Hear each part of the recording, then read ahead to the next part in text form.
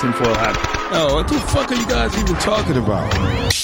Global controls will have to be imposed, and a world governing body will be created to enforce them. Welcome to Tinfoil Hat. We go deep, homeboy. Aaron, open your mind. Drink from the fountain of knowledge. There's lizard people everywhere. That's some interdimensional shit.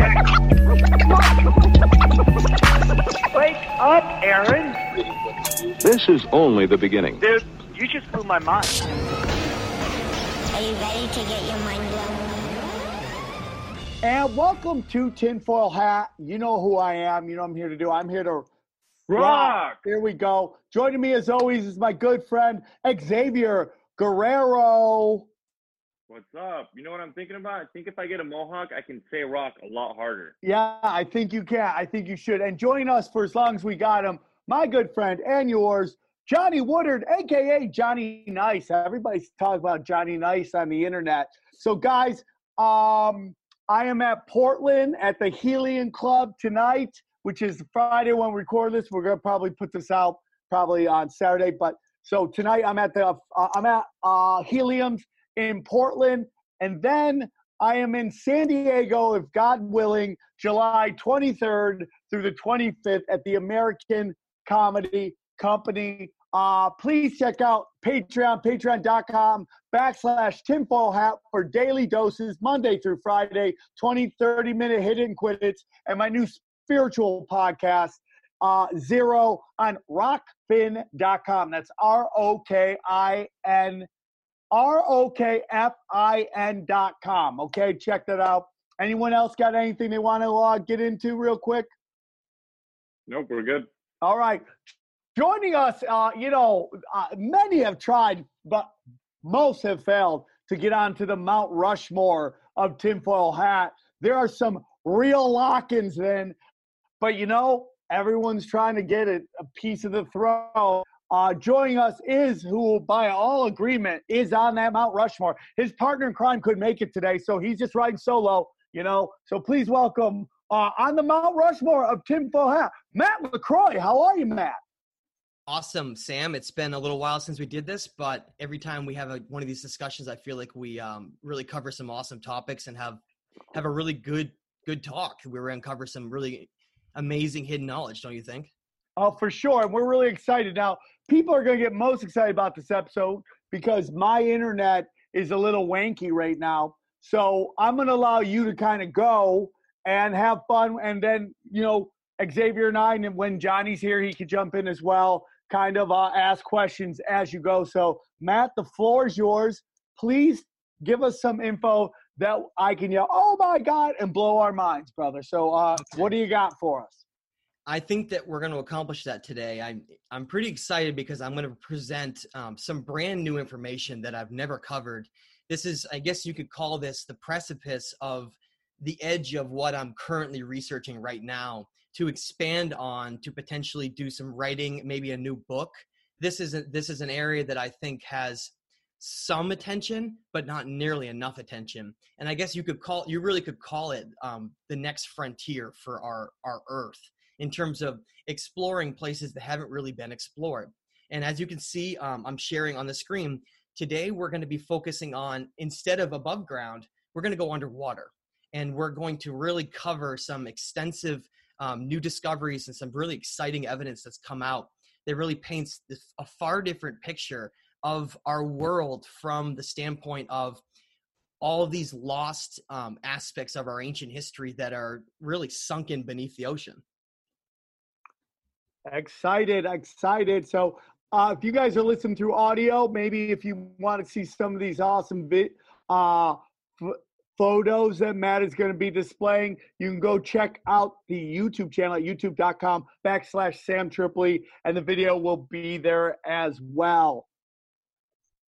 Awesome. So for those who are familiar with my work, I cover a lot of above ground. Typically, I do a lot of ancient translations, ancient texts. I do a lot of megalithic lost civilization studying, looking at the idea that certain civilizations and cultures are in fact far older than we're told, and there have been different epochs of human history that have gone on, and it's not really just this linear look at, we say, okay, in our Rockefeller history books, we're taught in school when you're reading, and I talk about this all the time, but we're told, and if you went on the street and asked the average person, that, oh yeah, it wasn't, I think I remember reading about how human civilization emerged from Sumer roughly 6,000 years ago. And that's where this whole story started. And before that, it was just all hunter-gatherers and, a very primitive sort of non-sophisticated view. And that's where we build our entire identity of the human race on, is that type of window of looking at our story. But what if our story is far different than what we're told? And in fact, not only is it more than double the age of what we're told in our history books, but far older than even that.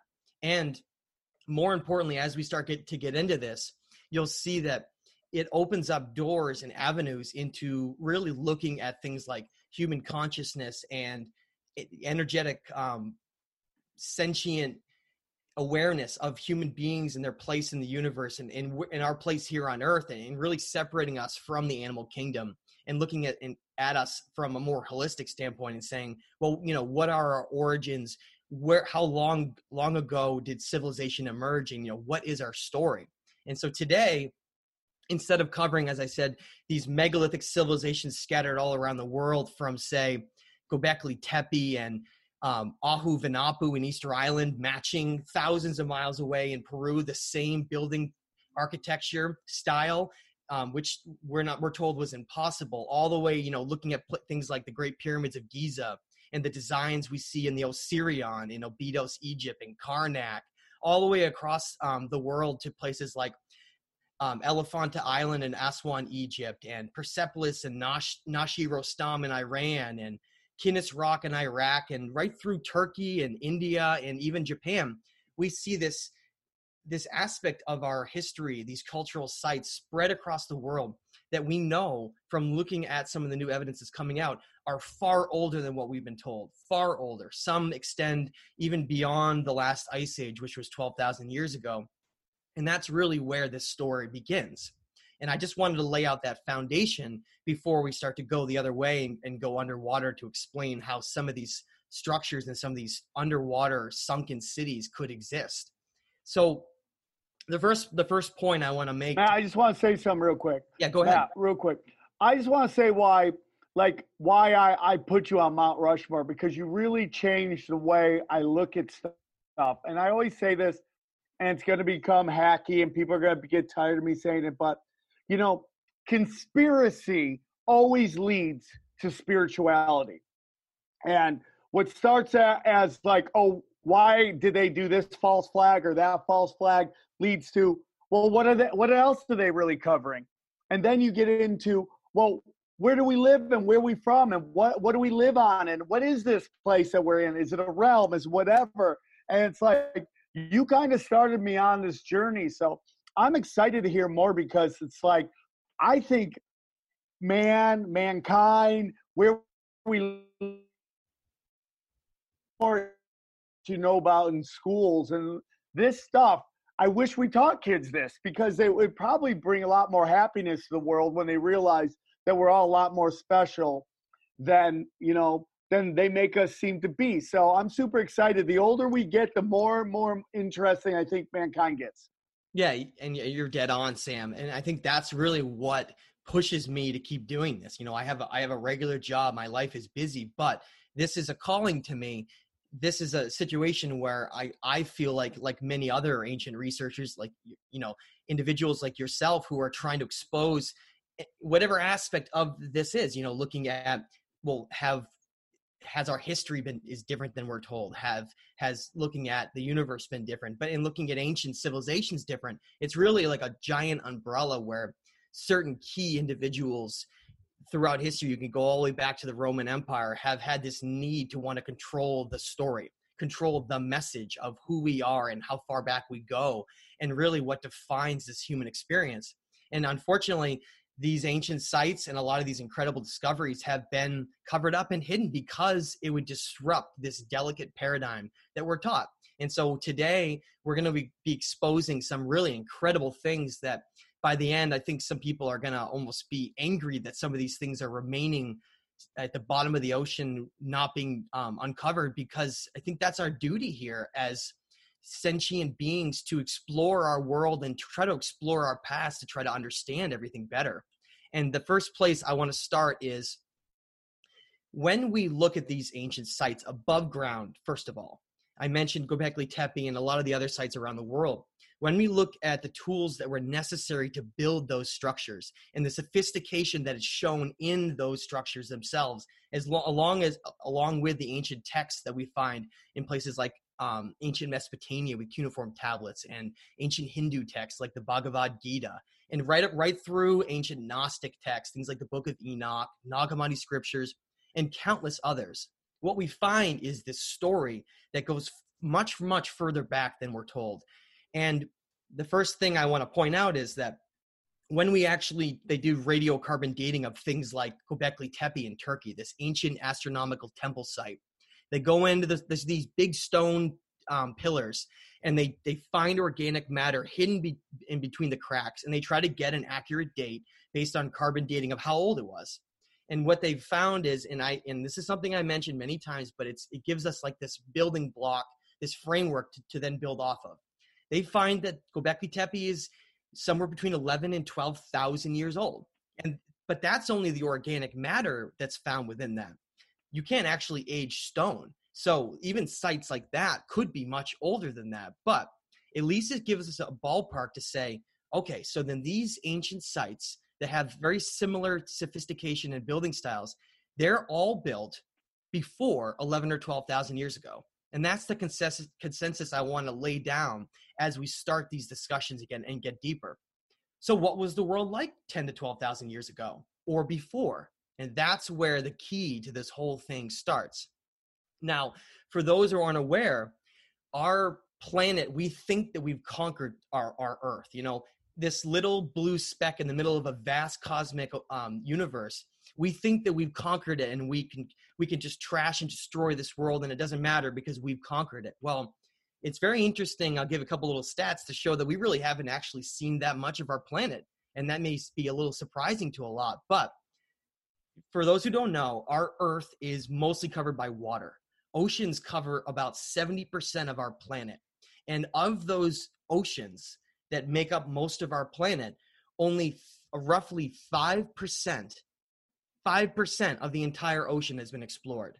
That means that if our oceans, unbelievable. If our oceans cover 70%, it means that most of our planet is unexplored, which is totally wild, right? When we think that we can paint together this story of our past, whereas we haven't even explored it. You know, and of course, the question that's going to keep coming up over and over again as we go along is whether or not that's deliberate. You know, do they not want to explore the ocean? They know there's all kinds of things down there that would really disrupt this paradigm of reality and history that we're taught. Now, as we go into this and we start looking at these ancient sites around the world, and then we start to go closer off the coast, we say, well, so if ancient civilizations above ground are much more sophisticated than we're told, then what about what we find underwater? Yeah. You know, could some of those civilizations be even older than those on land? And that's what we're going to get into as we start looking at some data. Now, here is a snapshot of the way that our Earth looked at 12,000 years ago. This is a recreation based on using ice core samples from Greenland, where they're able to take a snapshot and say, okay, so we can look at where these ice sheets had been located. And this is the last ice age on our planet. And, you know, if for those who watch cartoons growing up as kids and go to museums and see cavemen with big sticks hunting woolly mammoths, that's what we're taught, right? During the last ice age, it was just hunter-gatherers on the Earth, and they were running around chasing Siberian tigers and woolly mammoths, and that's it. That's the whole story we're told. But what if it's not that way at all? What if, in fact, there was sophisticated civilizations that existed around the world at the same time as hunter-gatherers? That's the crucial piece in here to understand. And as I mentioned, Göbekli Tepe a second ago, that site, when they were excavating it, going down through the layers, they found tools from hunter-gatherers, but then right next to it in the same layer or right above it, all of a sudden agriculture just comes out of nowhere. So you can clearly see that there's these moving pieces around the world where there are more sophisticated civilizations that are existing just at the same time of less sophisticated. I mean, is that hard to really wrap your head around? The same thing is happening today.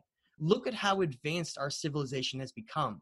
You know, we're leaving Earth, traveling to places beyond here.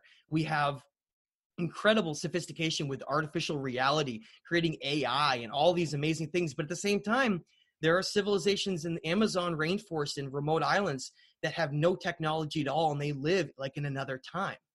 That's the type of aspect I want us to really wrap our heads around.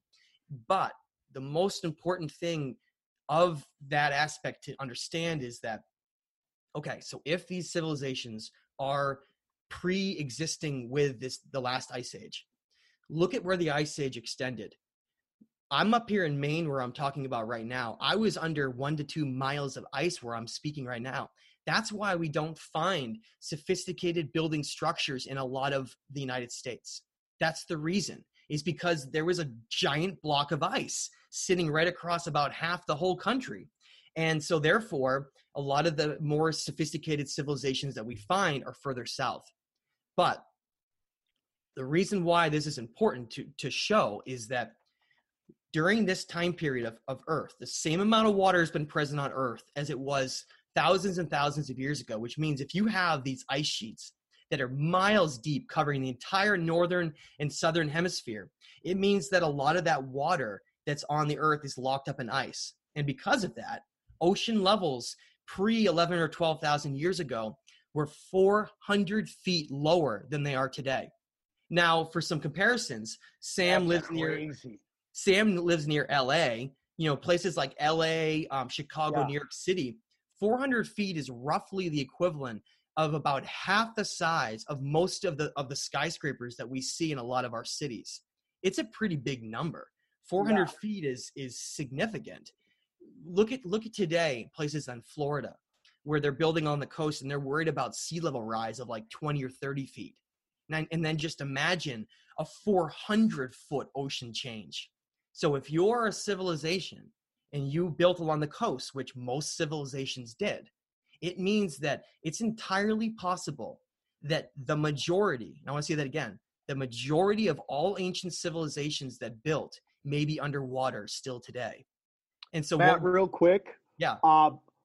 Great example of what you're talking about is in China right now, they are building almost parallel cities, X number miles in to coastal towns, because there's this whole theory with, you know, regardless of what everybody thinks about this and that, global warming, climate change, that they're going to have these cities ready way inland in case, you know, the sea levels rise so much and cover up the cities there on the coast.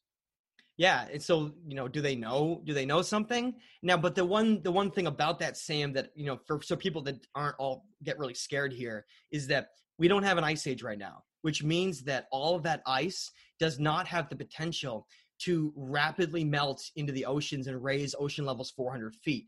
That doesn't mean that we don't have pretty extensive ice caps. Places like Antarctica and Greenland are rather extensive, but they're nothing like during the last ice age. Matt, real quick, if it rises 400 feet, how far inland do you think becomes the new beach? You know, it's like Tool's whole Tool had an album called Arizona Bay, which was the whole thing about, you know, the ocean's rising so much that California falls into the ocean and Arizona becomes a bay.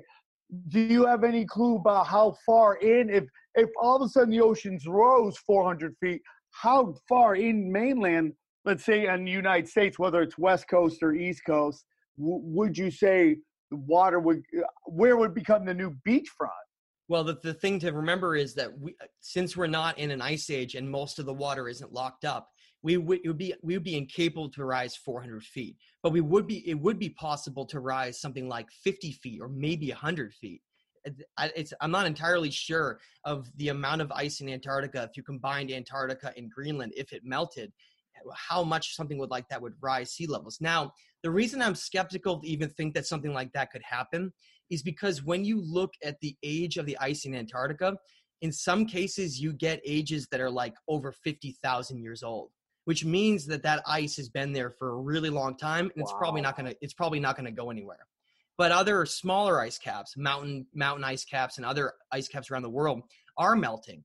And it is concerning for people who live right on the coast in terms of that. And your question, how far it would come in, it depends on how flat the land is in that area. But it is still a very significant thing to worry about. If sea levels rose 25, 30 feet and you got big storms coming and hurricanes and such, it just makes it that much easier to just completely inundate and wipe out a lot of coastal areas. So it's definitely a very serious concern. But it's not. Sam, where I'm from, I live about 2 hours inland, but they call it the Sand Hills because it's an ancient beach. And the whole area is this strip of land inland in the Carolinas. It's beach sand. And if you dig deep enough, you can see like seashells and stuff. So, yeah, I mean, God knows how far it used to be. And he's totally right. The whole country was covered in ice, and then water was much higher than it is now. Yeah, and I'm going to be showing how far the land extended back in this time period as we go here to show some proof. Now, I want to build off of what I just said. I don't know if you saw, Sam, but a couple days ago, a big discovery was made off of the Yucatan Peninsula. It made a lot of news headlines around the country where we're told that the people of the Americas, specifically Yucatan, Mexico, that they were told that they came across the Bering Sea Strait during the last ice age and migrated down, and then they lived in cultures for the last several thousand years.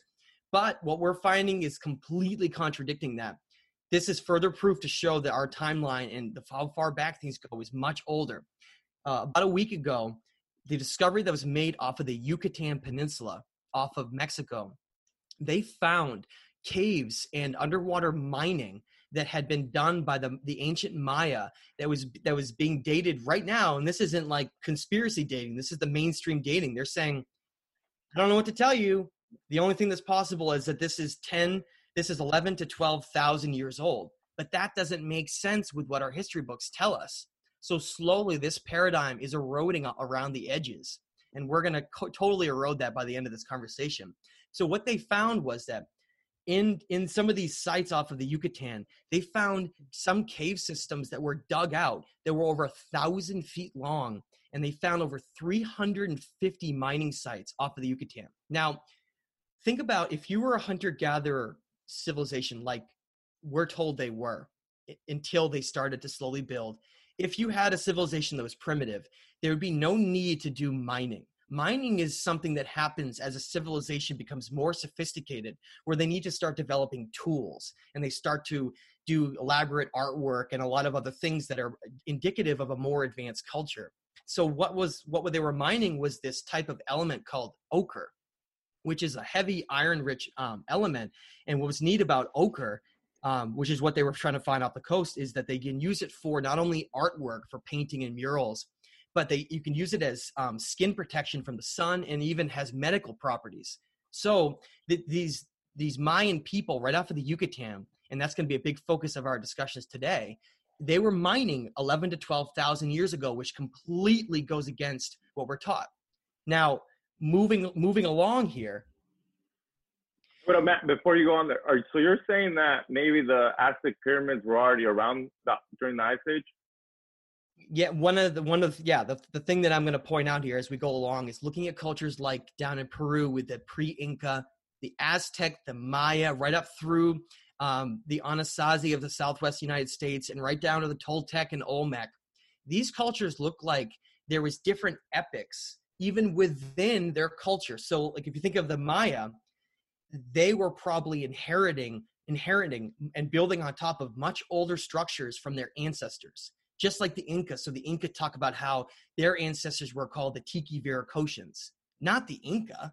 They're a later culture. And that's what I want us to wrap our minds around, is that there are these subsequent epics that happened where some cultures might have gotten wiped out, but some survived, jump-started it again, created the culture again, and then maybe they were almost destroyed again, and then continuously goes on. We don't know how many of these occurred. We don't know how many times human civilization has risen up and then been knocked back down again to have to go back up again. So what you're telling me, Matt, is that there have been some years, 2020 in the past, where everything goes foobar, and then someone hits that button, because it seems like that's where we're going right now. Everything's like just going to a head of like reset. You know, it's kind of like also what you're talking about, where people kind of just take over something that was already there. It reminds me a lot of Detroit, where bears have just moved into houses, and they didn't build those houses. They just moved into the house, and they're like, this is my house. People are like, did you build it? Oh yeah, I built it. But it's really, it was just there and they moved in.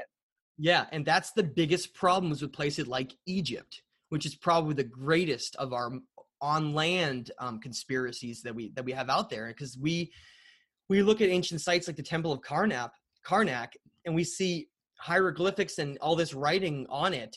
And we immediately assumed that those cultures that did that built those structures.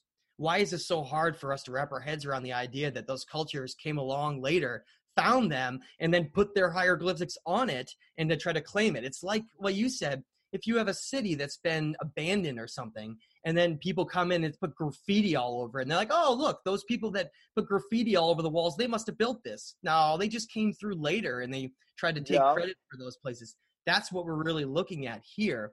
And what I have on the screen is a snapshot of the ice core data that's been taken out of Greenland to show us what our climate was like during this time period of when the ice caps rapidly melted. When I showed this image a minute ago, what we're taught in school is that the ice age slowly melted and receded. You know, it just receded north over time, and then as we go along over hundreds to thousands of years, the ice eventually melted. But that's not what the climate data is showing. Instead of that, it's looking more like the ice caps just liquidated and just melted instantly, along with all these very, very violent earth changes that went on. And you can see that in this graph. Look at the spike right after 15,000 years ago towards 11,600. Look at those fluctuations compared to today, where we are over the last several thousand years. It's almost like all of these changes with the climate, us all freaking out here, is like this minor blip compared to what happened in the past. And this is important because this gives us evidence, tangible evidence. Unbelievable. Well, it shows us that look at the way the earth fluctuated. That's how we can explain that these ice caps not only melted extremely fast, but it went from really warm to really, really cold to extremely warm again in only a multi-thousand year period. And during that period, Sam, those cultures went up and up and up and down, up and down, up and down, and then they were wiped out. And what happened after the Younger Dryas, this is called, during the Holocene, moving out of the Pleistocene, is we had a period where human civilizations after that period were more and more primitive, not more and more advanced. We've gone backwards. We literally have amnesia of all of everything that came before us. And we have this perception that we've gotten here based on our own accumulated knowledge of only the last 6,000 years. But really, I think a lot of this knowledge was found, and we've tried to build off and try to explain what happened before us. Now, for those who remember, Sam, you might remember, and everyone else who's on this might remember, in 2004, there was a massive tsunami that occurred off of India in Sumatra. And during that tsunami, before a major tsunami occurs, you always get a massive earthquake. Usually a fault will drop and then have this massive amount of energy get thrown into the oceans. Well, what happens before a tsunami, and the reason why you know to warn, is you'll be down at the ocean and all of a sudden the oceans will just recede. They'll go way out to sea. And and all the animals will freak out and the elephants will start running inland and everyone's like, you know, what's going on? They know because they've seen this time and time again, where these earth changes create massive tidal waves, tsunamis on our planet. And I think that that's something we should consider with some of the events that happened before. Anyway, So in Hey, 2000, wait, Matt, quick question about the weather changes. Could that be Earth causes or some civilization, some DEWs, how we fuck around with the weather now, or is that possible that the Earth could fluctuate that much? while I'm completely supportive of the fact that we are severely polluting our planet and destroying it with fossil fuels and trash, I am hesitant, based on looking at things like this graph, to blame all of these climate changes on human activity. Boom! There you go. I think that we are more like poking a bee nest that is already angry and infuriated because it's going through these changes that seem to be related to two different things. Seems to be related to grand solar maximums and minimum changes with the sun, and also changes that are undergoing within our solar system and in our galaxy. Seems like there's this combination of events that seems to go on between every 12 and every 10 to 20,000 years, call it. And that's why when I mentioned sites like Göbekli Tepe, what was the purpose of that site? It was an astronomical site to map the heavens. What they were doing was every T-shaped stone pillar was looking at these different zodiacal changes as part of what's called the precession of the equinoxes. And that's a 26,000 year cycle. What does that mean? It means that they knew that these cycles that the earth goes through, a lot of them go through disasters.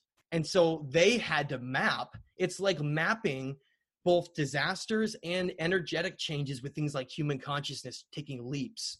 That's why Kukulkan's temple in the Mayan site of Chichen Itza, every step of that temple with the serpent, basically the serpent that's wound down, you guys have seen before, every step of that represents higher levels of human consciousness, because the Maya realized that human consciousness, rather than being totally random, these leaps that happen with these cycles. So ancient cultures became obsessed with tracking these zodiac precessional ages because they knew that they could map and understand the future.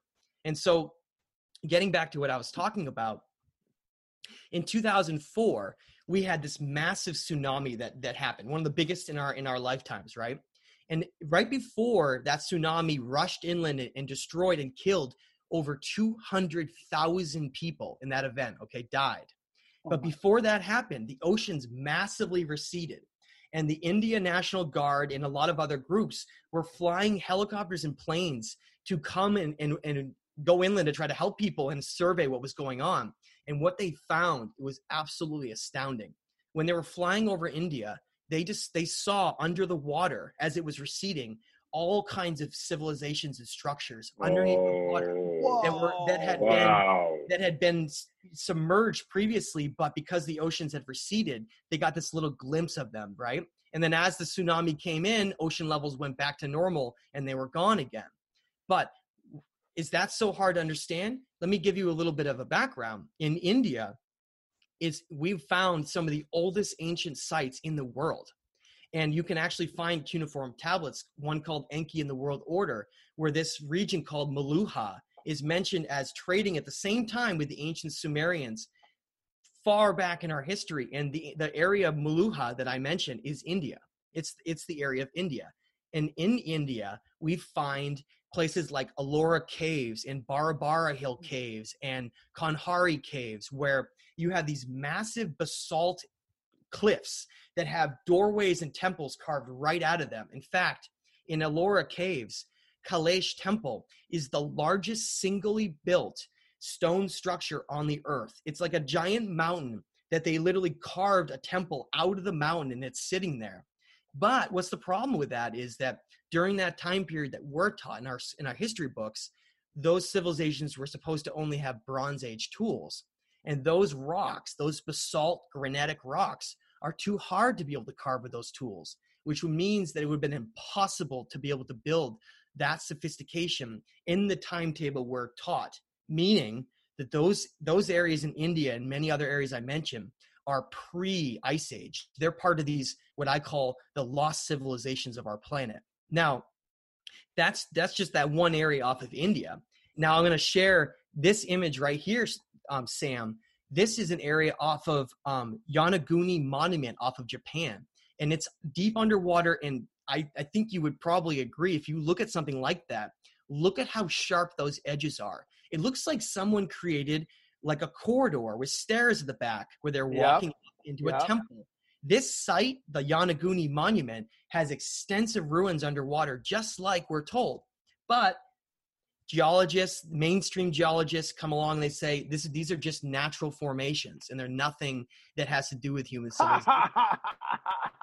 So what we're finding is, and this is the key for, if anyone's watching this, or the way that we should wrap our minds around, if on land we find evidence of megalithic advanced building, that means that we need to immediately go underwater and go look, because it will probably find even older potential structures under the oceans.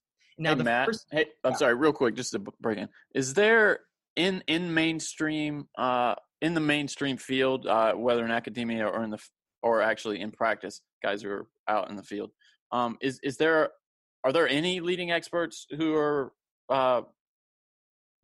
saying what you're saying, that civilization is much older than we know, and how are they being treated if they are speaking? That's actually good.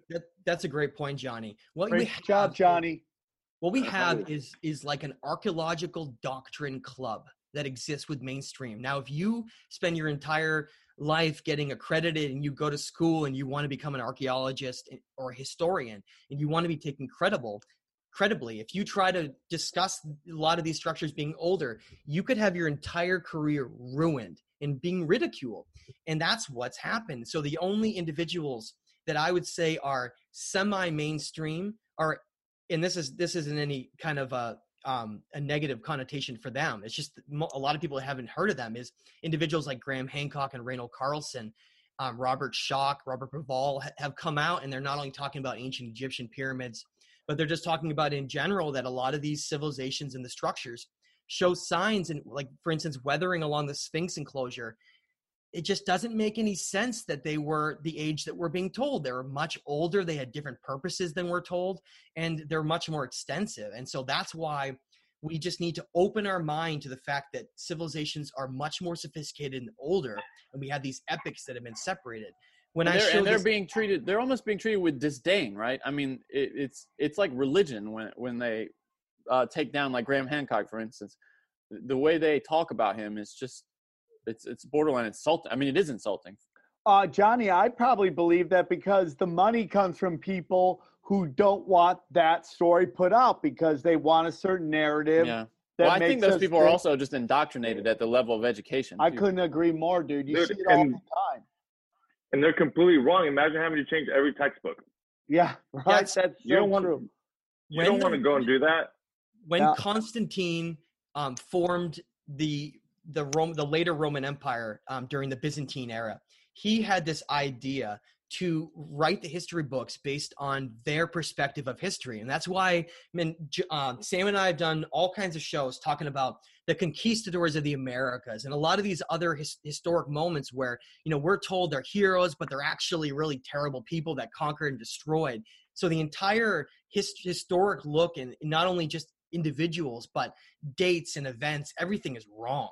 Everything is fitting into this little paradigm to satisfy the certain needs of some of these powerful leaders from way back, but none of it lines up. It all lines up in a way where we're supposed to be shown that we're a very primitive and recent development of consciousness, and that all of this is here totally randomly. We just got here through survival of the fittest, and that there's nothing past 6,000 years of any interest. They're like, oh, look, in a cave we found some bones of a primitive ape ancestor. Oh, that's our past. But you really see that there's a completely different chapter where human brain size just jumped rapidly and we developed out of nowhere. And I think that's this lost chapter that we're talking about. Now, on the screen, I'm showing what is an ancient Egyptian site that was found off of the city of Alexandria, off of Egypt, underneath the ocean.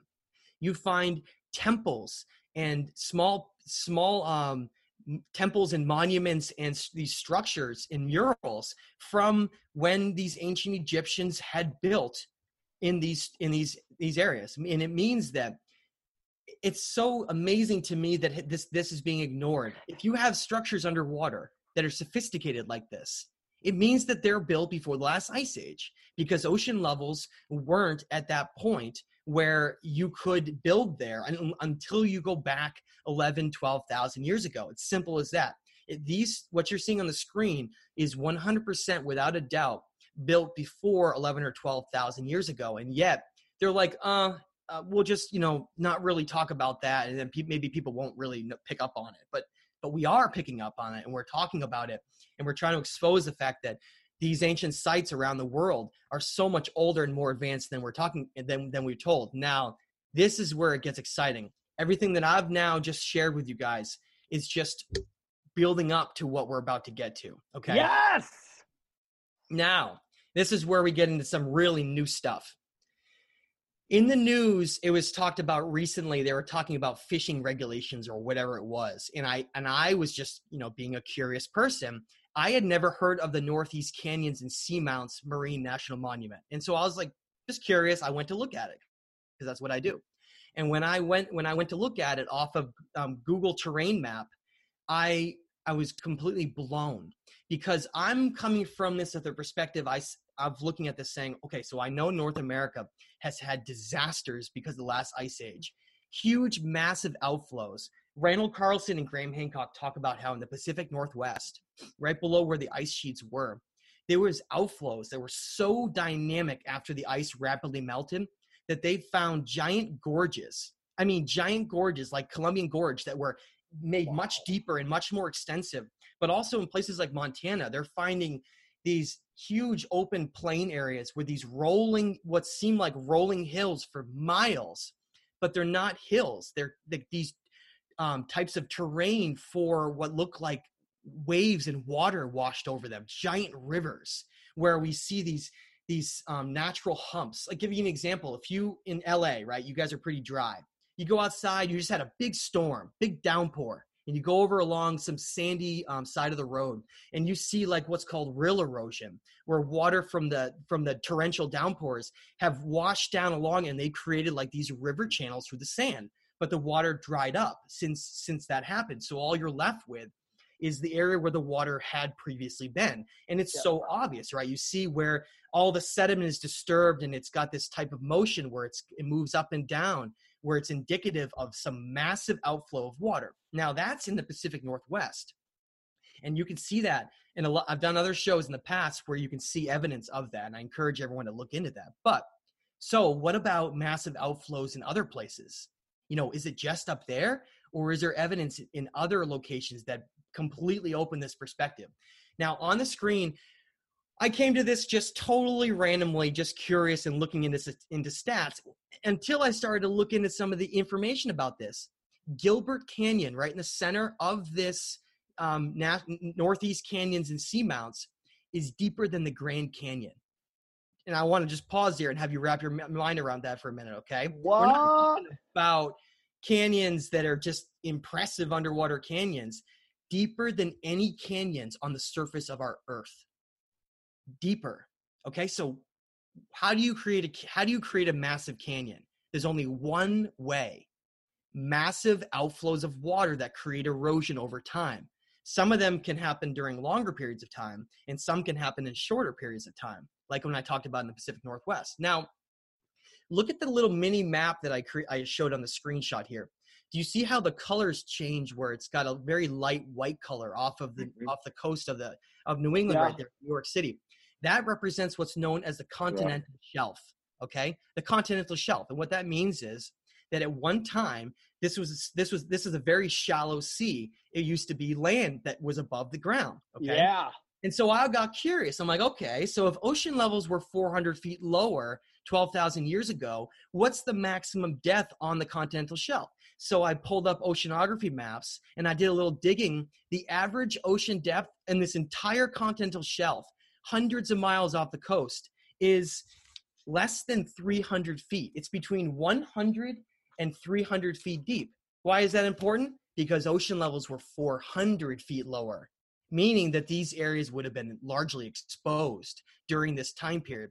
So if you have a massive outflow where the ice caps melt and create these giant outflows of water like we see in the Pacific Northwest, that's how I hypothesize that may be why you get these canyons all along the very edge of the continental shelf.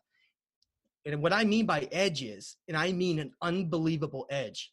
If you look at the bottom of Oceanographic Canyon, Gilbert, and Lydonia, ocean depths go from 100 to 300 feet to thousands of feet right away. Meaning that if water was rushing across the surface of that, it would have gone off like almost like a cliff into the ocean. And that's how it could have created these giant canyons off of the ocean. And so I'm starting to wrap my head around this. I'm like, is this evidence of these incredible disasters that led to the disappearance of a lot of these ancient civilizations? And we're going to get into some of those as we get going here. Can I ask a question real quick, Matt? Yeah, absolutely. So I have been told that in the Grand Canyon, there are caves which have giant like sculptures carved in to the sides of the walls. Have you ever heard anything about that? Yeah, actually, the situation that's really interesting about the Grand Canyon is that the ancient Hopi were part of what was called the Anasazi people, with groups down there that have connections to the Aztec, Maya. That whole group, I think, was all connected, which is why things like the Mississippi Valley with the mound builders are actually a lot more sophisticated than we were told. Rather than being savages in the United States when they were colonized, there were actually rather significant cultures that lived there. And even more significant was some of the Southwest United States cultures, like I mentioned. Now, if the Hopi have evidence or have stories of the Great Flood, which they do, they talk in their ancient legends, they talk about how there was a great flood and they were led into caves by what they called the ant people. These people from the sky that led them into caves, and that they called them ant people because they came from the sky, but they emerged from caves and then led them in. And so they called them the ant people. And they say that those people were that those beings, or whatever you want to call them, that led them into caves was the only reason they survived these disasters. Okay.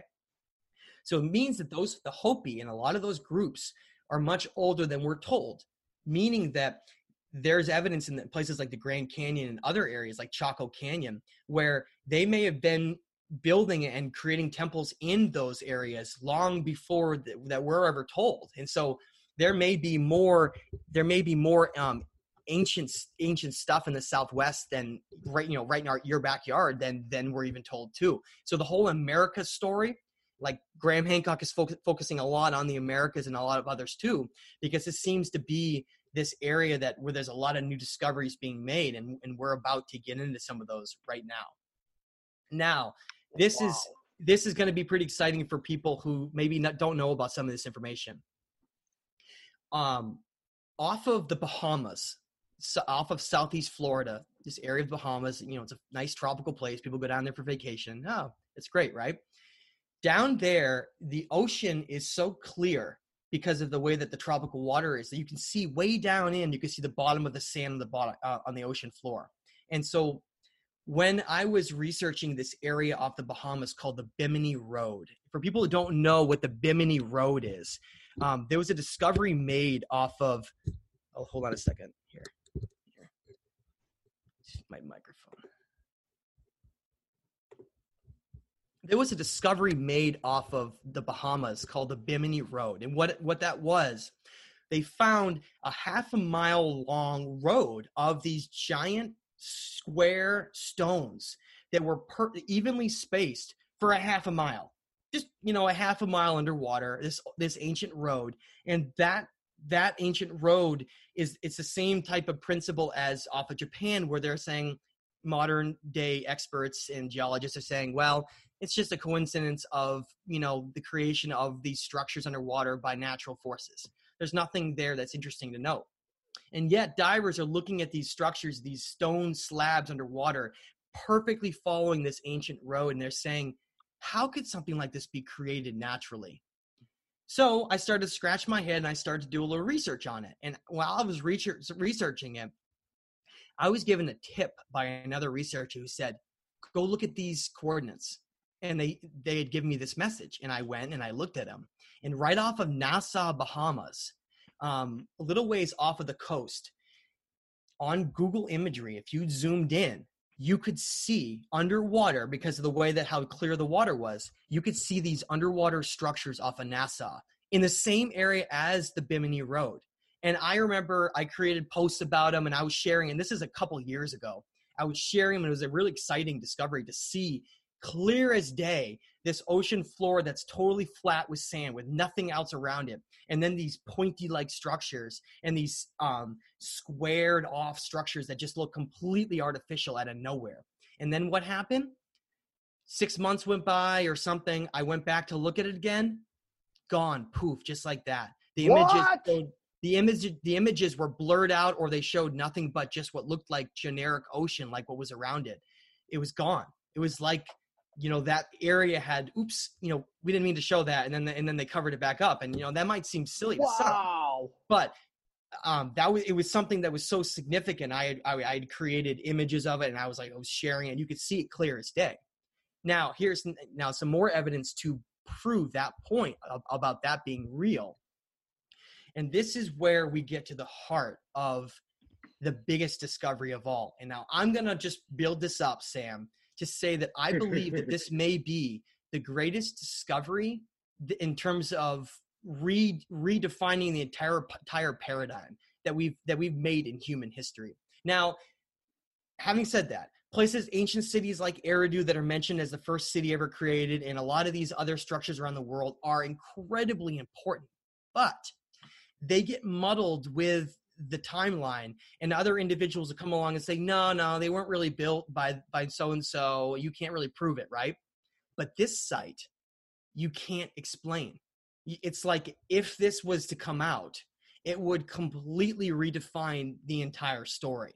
Now, let me get into what happened. Now, keep in mind, this is in the same area as the Bimini Road and this Nassau, Bahama area that we had seen underwater structures. So in 2001, there was a Canadian marine surveying company, okay? Not a conspiracy group looking for anything underwater, a Canadian marine surveying company, high-end company that does work for groups around the world. And they were hired by the Cuban government to come off of Cuba and survey around the coast, because there have been numerous shipwrecks throughout history that they're laying on the ocean bottom, and Cuba was really interested in going in and finding some of those shipwrecks. And so they hired this Canadian company, and the two individuals are named Pauline Selinsky and Paul Weinswig. Okay, so this couple that owns this company, they're hired by the Cuban government in 2001. They come down here. We're using all their high-end technology, sonar, and they're surveying off of the coast of Cuba. Now, just to give a little bit of information out ahead of that, before I get into what they found, in 1966, the Cuban government was doing some archaeological digs in the western Cuba in the same area called Pinar del Rio, and they found megalithic structures right along the coast of Cuba, okay? And that was in 1966, but no one ever heard about anything since then. They just disappeared in the wind, okay?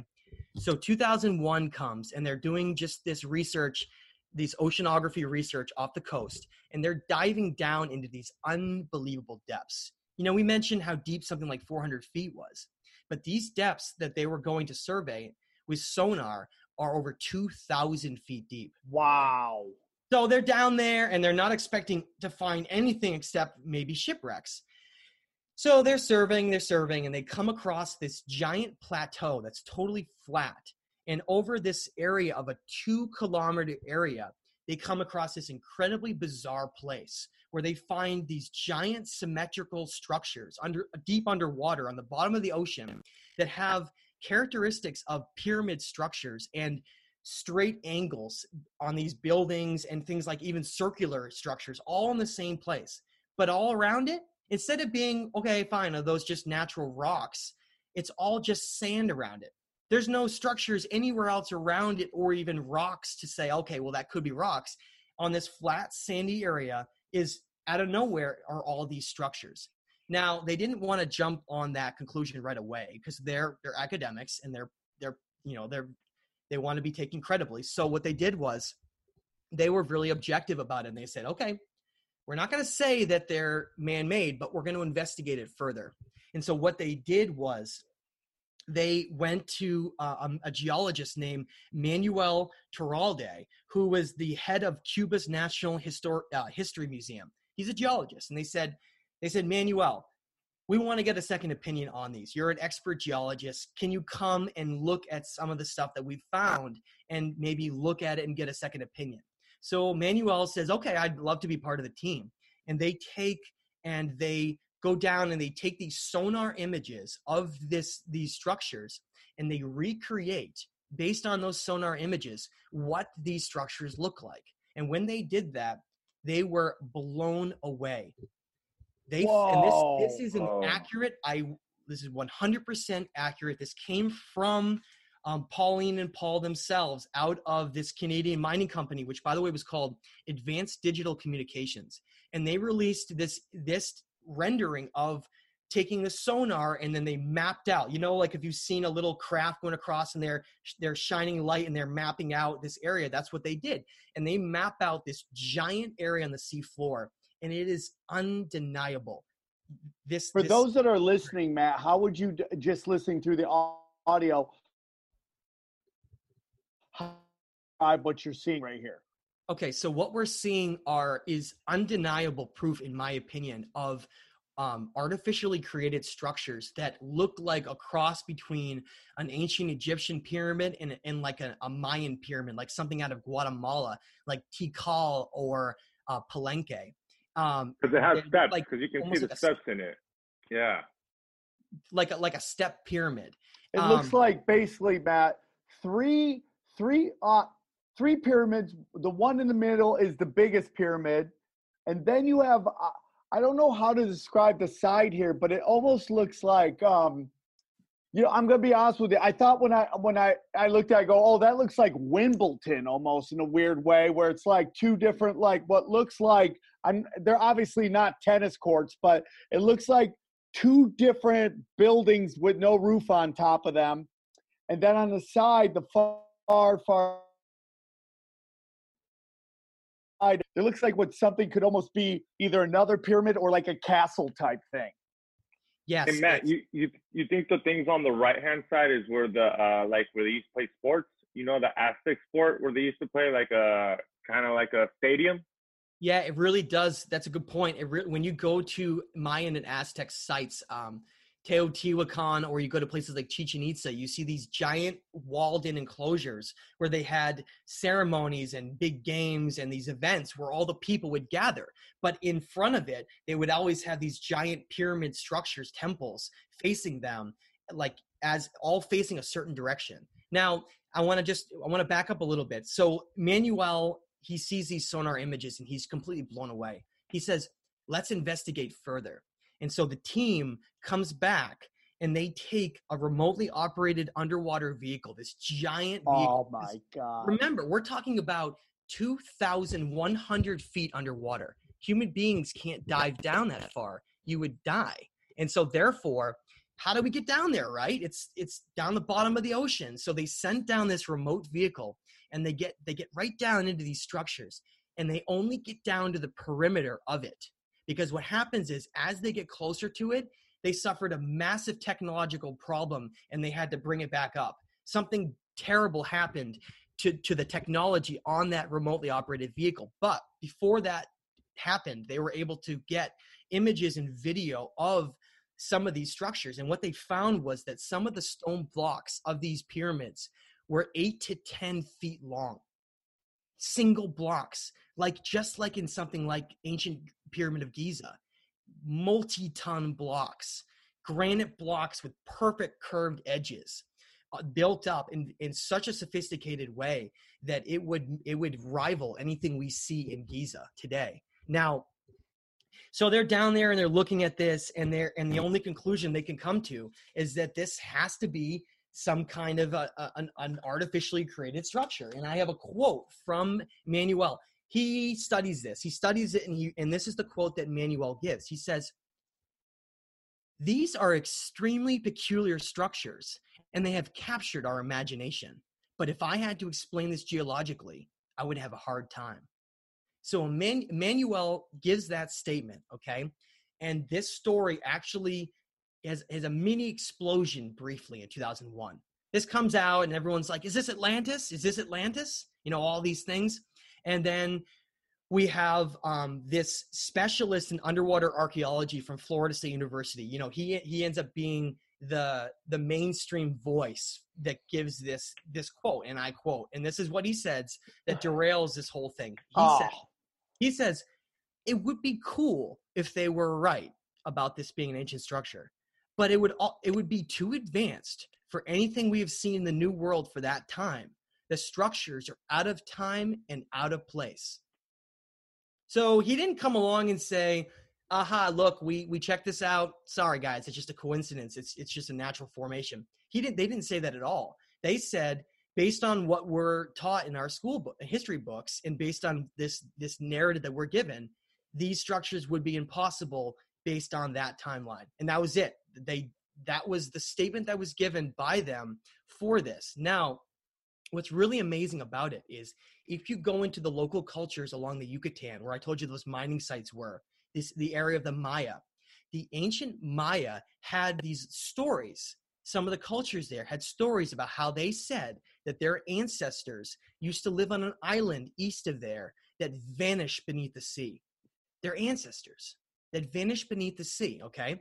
Now, what's the problem with this that they come out with as being, they say is evidence for this not being possible, is that when ocean levels in this area were above sea level was around 50,000 years ago. So they say it's impossible that this could have been built by ancient cultures because ocean levels would have had to been 50,000 years ago to be above ground, which means that this structure could be 50,000 years old. Now, however, I know, and I want to give a caveat to that. Now, the only description we have of Atlantis that gives us any idea of where it was that Plato states in the Timaeus and Critias that there was an ancient island landmass called Atlantis somewhere west of the Pillars of Hercules, which are the Straits of Gibraltar in Spain and Morocco. This is still west of that area. And we've been so focused on places like the Canary Islands in Western Africa that it's entirely possible that this area could have been Atlantis. Now, remember what I said off of Nassau, Bahamas, the Bimini Road and that ancient structures we saw underwater, and then this area right next to it, as well as all the Aztec and Maya and everything else. It's like these ancient cultures and the sophistication just surrounds the Caribbean. Hey, Matt. So yeah. Am I right to say that they have not attempted to dive here anymore or done any more research in this area? Yeah, and I'll get to that in a second, Johnny. Come on, Johnny, let him tell his story. So basically, they discredit this as being possible. But what Plato says that's so interesting to me because it seems to match what the Maya said as their ancestors vanished beneath the sea on an island, was that Plato says that Atlantis vanished beneath the ocean in a violent set of cataclysms. Remember when I was just showing you that seamounts where you had those canyons right off of the continental shelf and all these disasters that have gone on to wipe out these cultures?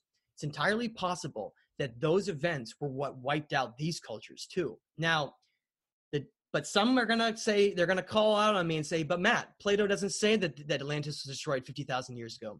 No, he doesn't. The date he gives is somewhere around 11 or 12,000 years ago for Atlantis being destroyed.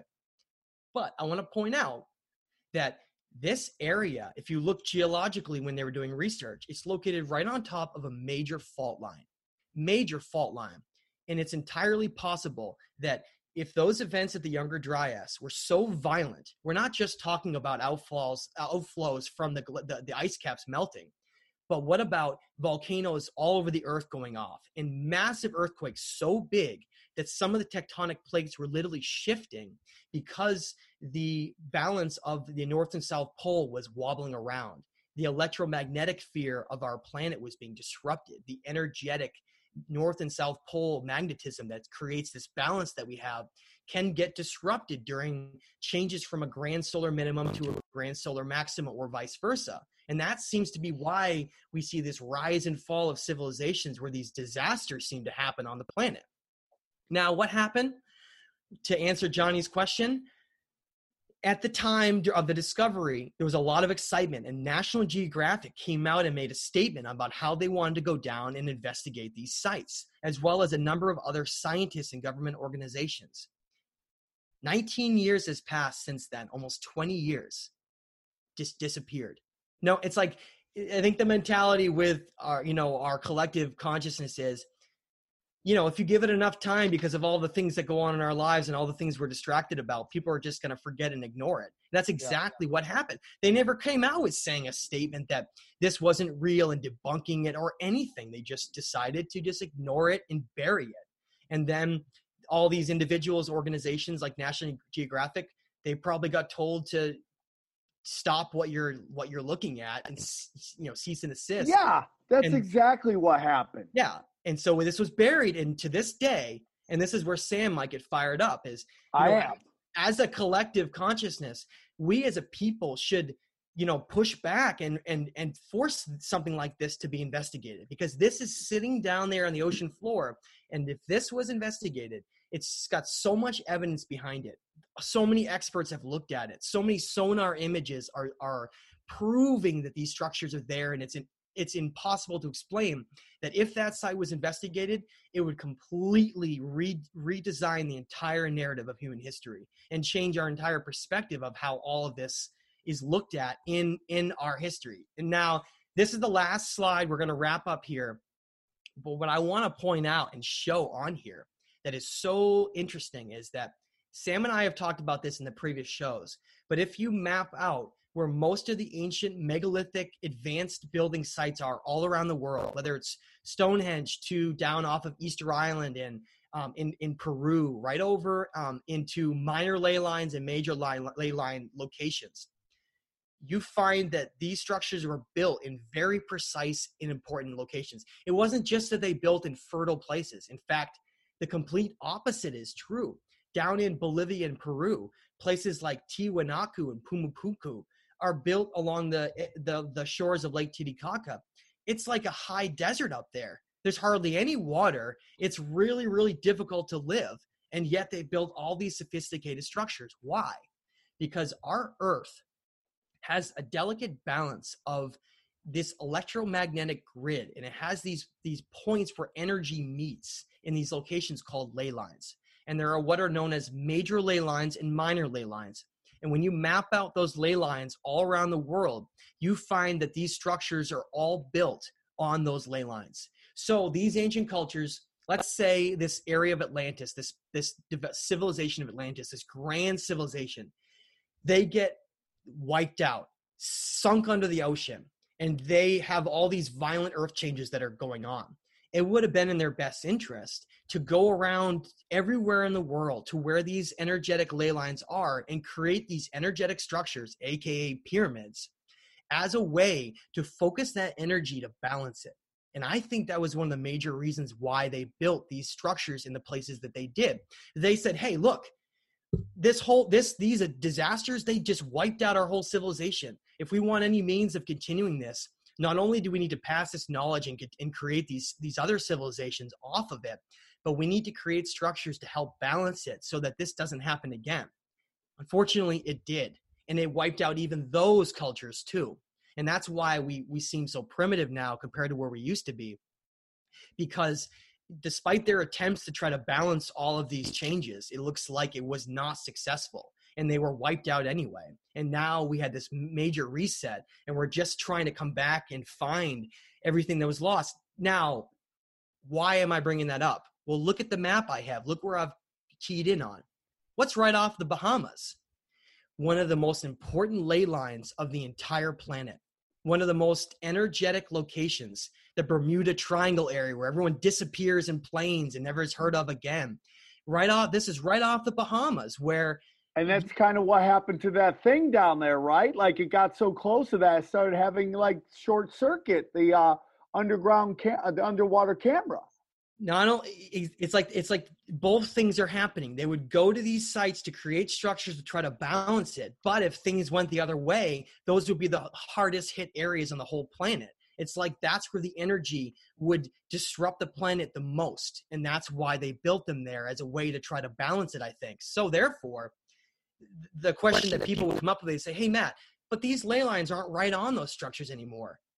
It's actually proof in that explanation to show that these major earth changes happened. Because what happened with these earth changes was it moved the plate tectonics around in such a violent way because of earthquakes that it was like a jigsaw puzzle rearranging it. So now the ley lines that used to be in slightly different locations are now different than they were before, showing that the whole entire North Pole location shifted and just moved everything around, but they're still close enough that we can be able to say, oh, look at the correlation in those. But look at how far that shifted. If we can hypothesize to say, well, maybe that ley line that's off the Bahamas, maybe it was like right over Cuba or right between the Bahamas and Cuba. And that's why we see building on either side of those areas. And to connect this whole thing, Sam, in the Aztec Empire, there's a place called Tula, which I've brought up before, Tula, Mexico.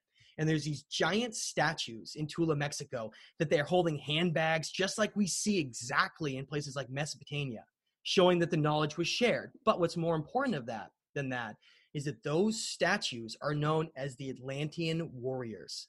They're called the Atlantean warriors in Mexico, right next to these structures. And what I think happened was that those ancestors and those individuals of Atlantis once had a grand civilization here, and they went out and they built subsequent civilizations all around them. Now, if you look in Mexico, you'll see 3 minor ley lines from Central America right up through Mexico down there. And that's the same location where all of these ancient Aztec and Mayan sites are built today. So they were obsessed with energy and balancing all of these different aspects. And they understood that minor and major ley lines was the way to essentially achieve those types of balances to continue on their civilization to the next era.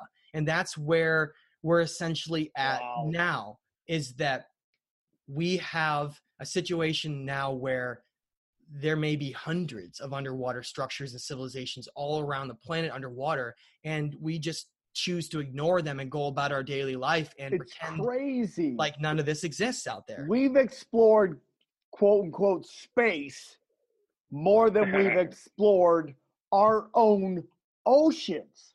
Isn't that amazing?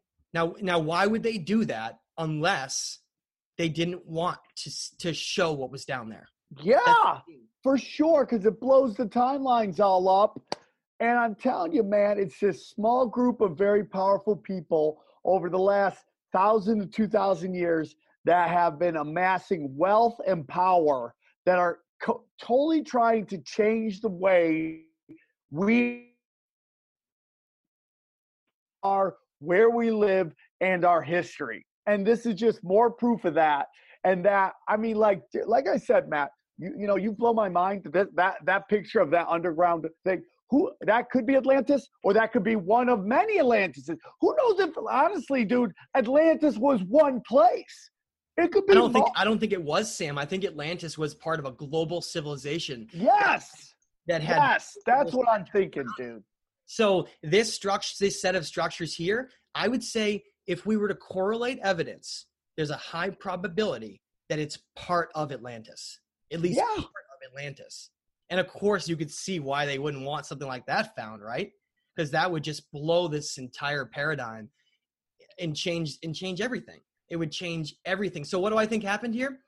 It's possible that, I just want to conclude by saying, it's possible that these structures are 50,000 years old. In fact, the timeline, I just created a 200,000-year timeline on my website, thestageoftime.com, where I try to place where all of these events were. And I do think it's possible Atlantis could have been as old as 50,000 years. But the one caveat to this, and I mentioned that Plato says that this Atlantis wasn't 50,000 years old, is that tectonic activity can cause plates to submerge themselves deep underwater, which means that this disaster these structures may have been submerged only 11 or 12,000 years ago during these events and then thrown deep underwater so that it confuses geologists to say, to not incorporate those massive catastrophes into their processing for understanding. Wow.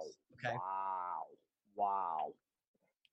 Man, it just lets me know that, dude, we live in something much more interesting. And that's all I say, man. It's just like conspiracy leads to spirituality, dude. And like whatever we live in, wherever we live in, how long we've been around is much more interesting than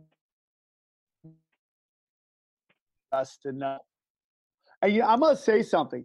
I think this push to reopen schools, to me, is because they don't want people getting really used to homeschooling and people getting maybe a different education than this Rockefeller public education that most of us are going through.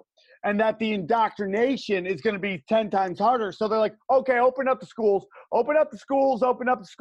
Get boot camp back going, right? Let's get boot camp going so people don't start thinking outside the box. I'm telling you, Matt. I'm telling you, man. Your first episode to this episode has always opens my mind and blows my mind onto what is really going out there and how this small group of people, through this use of just power, money, blackmail, and all that other stuff, has just like tried to change what we think is our history. Yeah. And it's just like, I just feel for people, man. I have people in my own life that think this show is batshit crazy, like tinfoil hat. And they some of them hate it. You know, I mean, and I've had my own family members be like, dude, you got to stop doing that. And I'm like, no, man, I'm learning more than I've ever known. Like I am less depressed today because of the information I've learned, and stuff like this lets me, you know, really appreciate not only you, Matt, Johnny, XG, the people listen, but like just the world we live in. It's such a happier place. I can turn off the news because I know it's all BS. I mean, this too shall pass. I mean, these things have been here for 50,000 years. They will be here most likely when I am gone. And like, to me, that's such an amazing feeling right there that, you know, it's like, you know, what's his face? Pale blue dot, you know, it's like Carl Sagan. Space. Yeah, Carl Sagan, that little dot in space. And all these people are fighting over this little dot, and it's so much bigger than that. And when you start realizing that, and man, it's just, to me, it's like, man, turn off, tune out, walk free, brother. That's kind of what I feel, man. And what they're really, I think, most worried about, Sam, is that if we were to incorporate all of this into our history books, it would redefine the entire human experience. It would open up questions into so many areas. Well, how old is human civilization? Why are they so much more sophisticated than we're told? And why has all that information been hidden for so long? And I think it would change the paradigm so much. It would change this whole system here. It would change the Bible.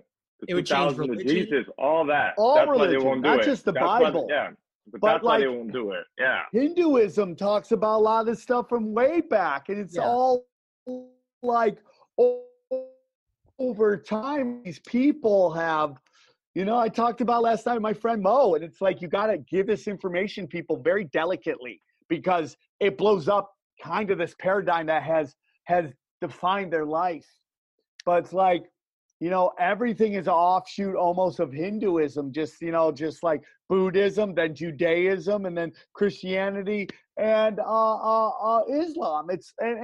That's not saying they're not real or disrespecting it. It's just, they're all just the same, they're just offshoots of this one thing, which tells us that we've been around for a very long time and that we're much more special than what we're being told, and the manipulation of that information by what I believe is a very small group of people to kind of not let us know how special we all are. Yeah. That to me is the most amazing thing. Yeah. And basically it would change, it would open up questions also about saying, Well, if there are ancient texts like cuneiform writings from Mesopotamia and ancient Hindu writings, like I mentioned, the Bhagavad Gita and many other Vedic texts and other things out there, it would make us say, okay, so those are older than what we're told in the Bible, which, you know, a lot of people think is the origins of all of these stories. But once we learn that all of these religious stories are based on much older stories, it would make people have to pay attention to what those ancient writings say.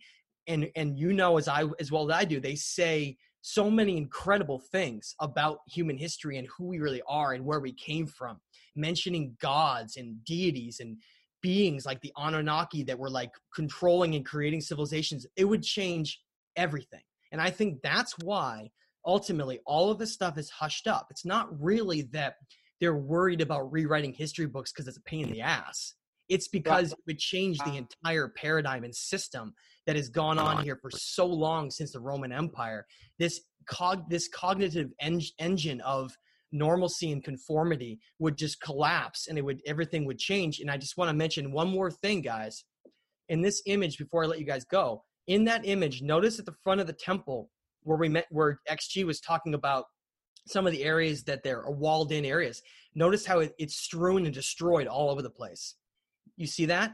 That tells you that this site had a major cataclysm hit it and destroyed certain parts of the site. So that's why every one of these sites we seem to come across, there's evidence of major destruction that occurred to them, which gives us the way to end out by saying, well, we know that these structures are much older than we're told, and we know they were destroyed by violent cataclysms. So therefore, all that's left is for us to objectively investigate them and then just create from scratch, just throw the entire old book of our story, and rewrite the entire thing over again. Yeah. Matt, that should be your job. I'm trying right now. That's what I'm working on. But one, like the true story of human history, dude, and just bang it out going, this is probably what happened. Matt LaCroix comes in, solidifying his place on top of Mount Rushmore of tinfoil hat. I want to thank you, Matt, for spending your time with us, bringing us through this very, very well-researched presentation. Thank you. I want to thank Johnny and XG for joining me and helping me. I know this was supposed to be their day off, and I do this to them all the time, and that's why I enjoy working with them. So thank you both. I want to thank everybody listening to the show. I hope you appreciate both Matt, XG, and Johnny doing this today, because they didn't have to, and spending time with us. So thank you guys all. Appreciate you. Much love to the swarm. We work our asses off to give you the real truth to the best of our ability. I hope you guys enjoy this and take this and do your own research and try to discover what's out there, because just know everything being bombarded to you right now on the news is just smokescreen of what's really going on. Turn it off. You will be much happier when you're not being force-fed just BS, in my opinion, man. Turn off, tune out, walk free. Okay, guys? I love everybody on the show. I appreciate you again, Matt LaCroix. Where can they find you? Thanks, Sam. I appreciate that. You can find a lot of my work and my timeline I mentioned, and a lot of other videos and ancient texts and information on my website, thestageoftime.com, as well as I have a YouTube page at Matthew LaCroix, LaCroix. And I just want to say I really appreciate you, Sam, Johnny, XG, and as well as all the other supporters that helped me out so we can all overcome this paradigm and really move forward to what I consider the next stage of our human consciousness and story. Well, thank you very much. Johnny, please tell them where they can find you. Johnny A. Woodard Instagram, Johnny Woodard on Twitter. And if you want to check out Broken Simulation, that's Sam Tripoli Comedy on YouTube. It's a different channel, so you're not subscribed to it if you're only subscribed to this channel. Thank you. XG, where can they find you? XG Michael Spot on all social media, and go watch Sam Rock tonight. Thank you. And also your podcast is George Perez Stories. Please check that out. He's a man who's fighting against the psyop of the coronavirus, one Mexican stripper at a time. Thank you, XG. Guys, check out my Twitter at Ronin Sam Tripoli, my Instagram, Sam Tripoli. And again, you can see all my specials for free at youtube.com/Sam Tripoli Comedy. Thank you guys so much. Have a great weekend. I love you guys very much, and we will talk to you soon. We go deep, homeboy. Aaron, open your mind. Drink from the fountain of knowledge. There's lizard people everywhere. That's some interdimensional shit. Wake up, Aaron. This is only the beginning. Dude, you just blew my mind. Tinfoil hat.